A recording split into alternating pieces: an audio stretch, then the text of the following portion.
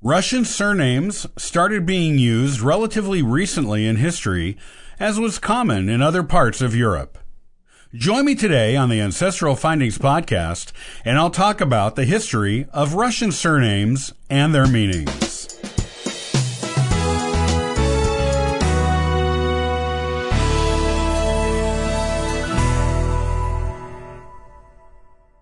In ancient times, most societies only required a person to have a first name.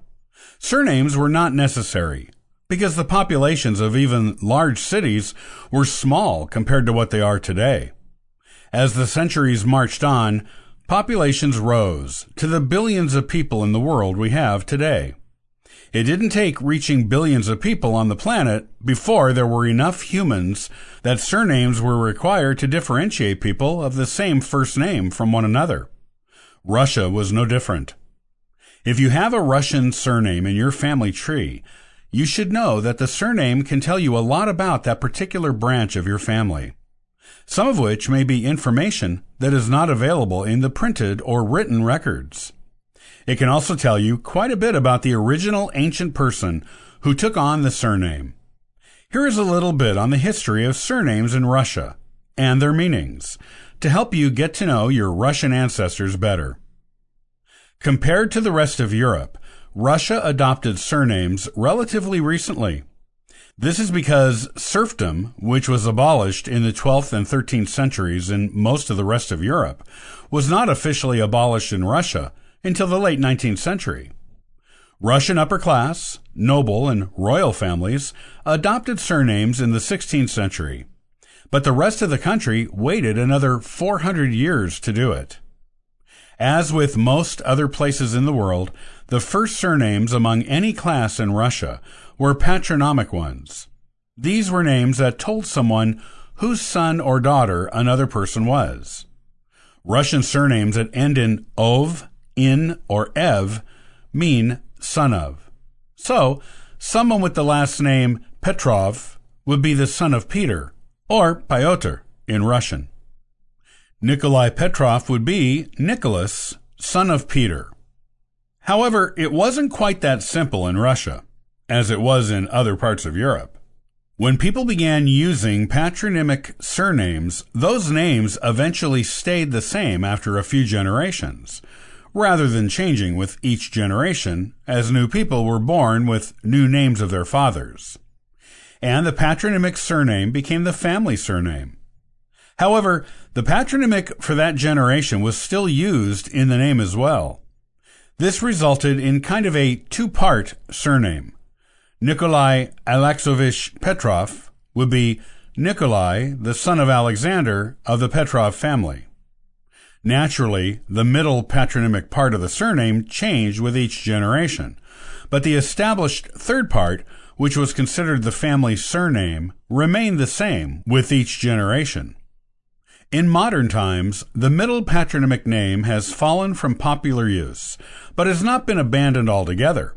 While most modern Russians just have the family name as a surname, you will still find those who use the patronymic before the surname.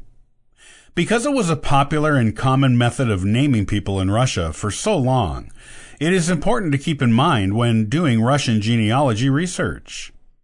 The three most popular surnames in Russia today are patronymic surnames: Smirnov, meaning meek, Ivanov, and Petrov.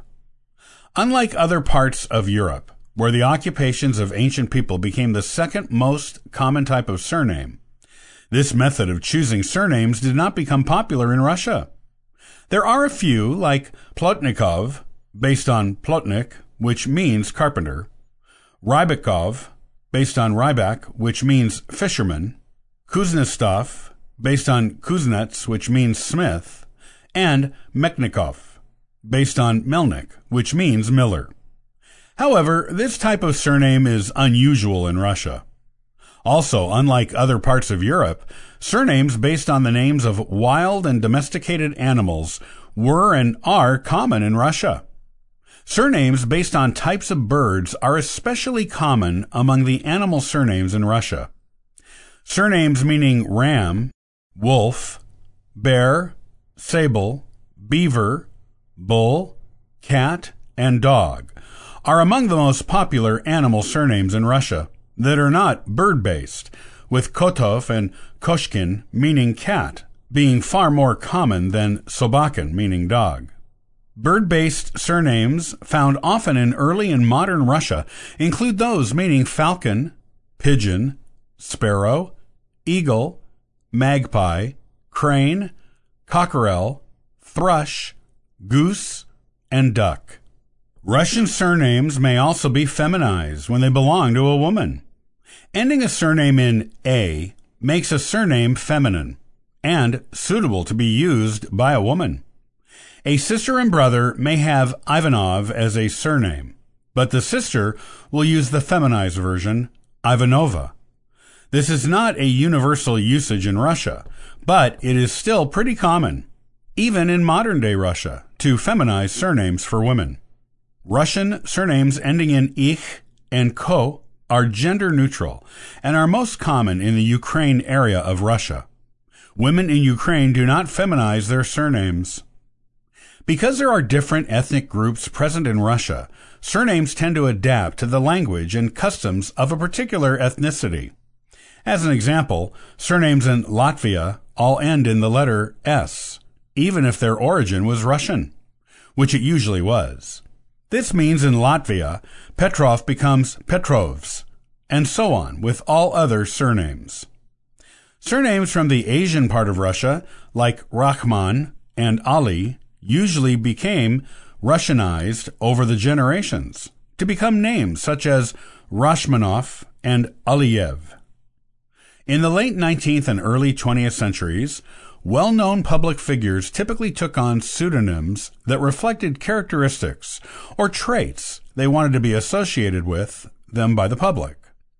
A good example of this is Vladimir Ulyanov, who later took on the pseudonym Lenin, named after the river Lena in Siberia. He is still known today as Vladimir Lenin. Vladimir was not the only public figure or political leader in Russia to do this. Joseph Dashugashvili took on the pseudonym Stalin, after Stal, the Russian word for steel. Vyacheslav Scriabin became known as Vyacheslav Molotov, after Molot, the Russian word for hammer. And Lev Rosenfeld became known as Lev Kamenev, after Kamenev, after Kamen, the Russian word for stone. Their chosen surnames reflected well the personality traits by which they came to be known.